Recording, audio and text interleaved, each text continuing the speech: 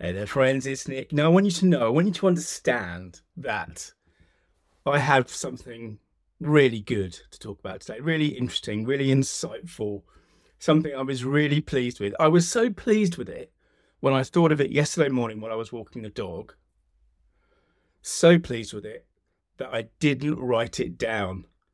I didn't take the time, I didn't stop, I didn't pull out my phone and type a little note or dictate a little note into my phone. I thought what I've thought so many times before. That's a really good idea. I'll remember that.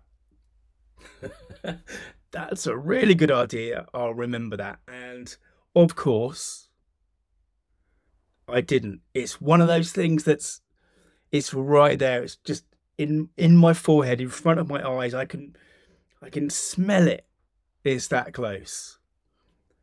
But I can't remember it, which is why the the subject of this today is the importance of the capturing habit. Oh, and I know this. I must have done podcasts on this before. I've certainly done podcasts about the process by which I capture stuff. I've smugly talked about the little button on my phone that captures just my voice and then turns it into a note.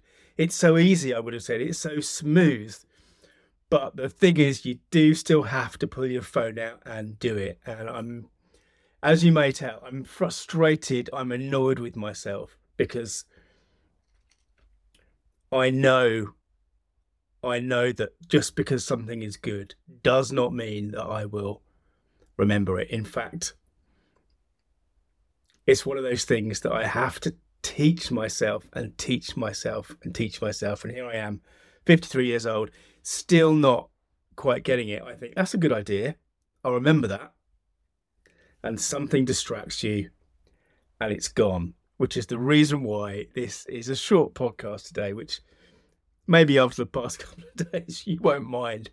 But I am very frustrated, and it's one of the ways in which today I'm making sure that my story does not mean business. Thanks for listening. Bye now.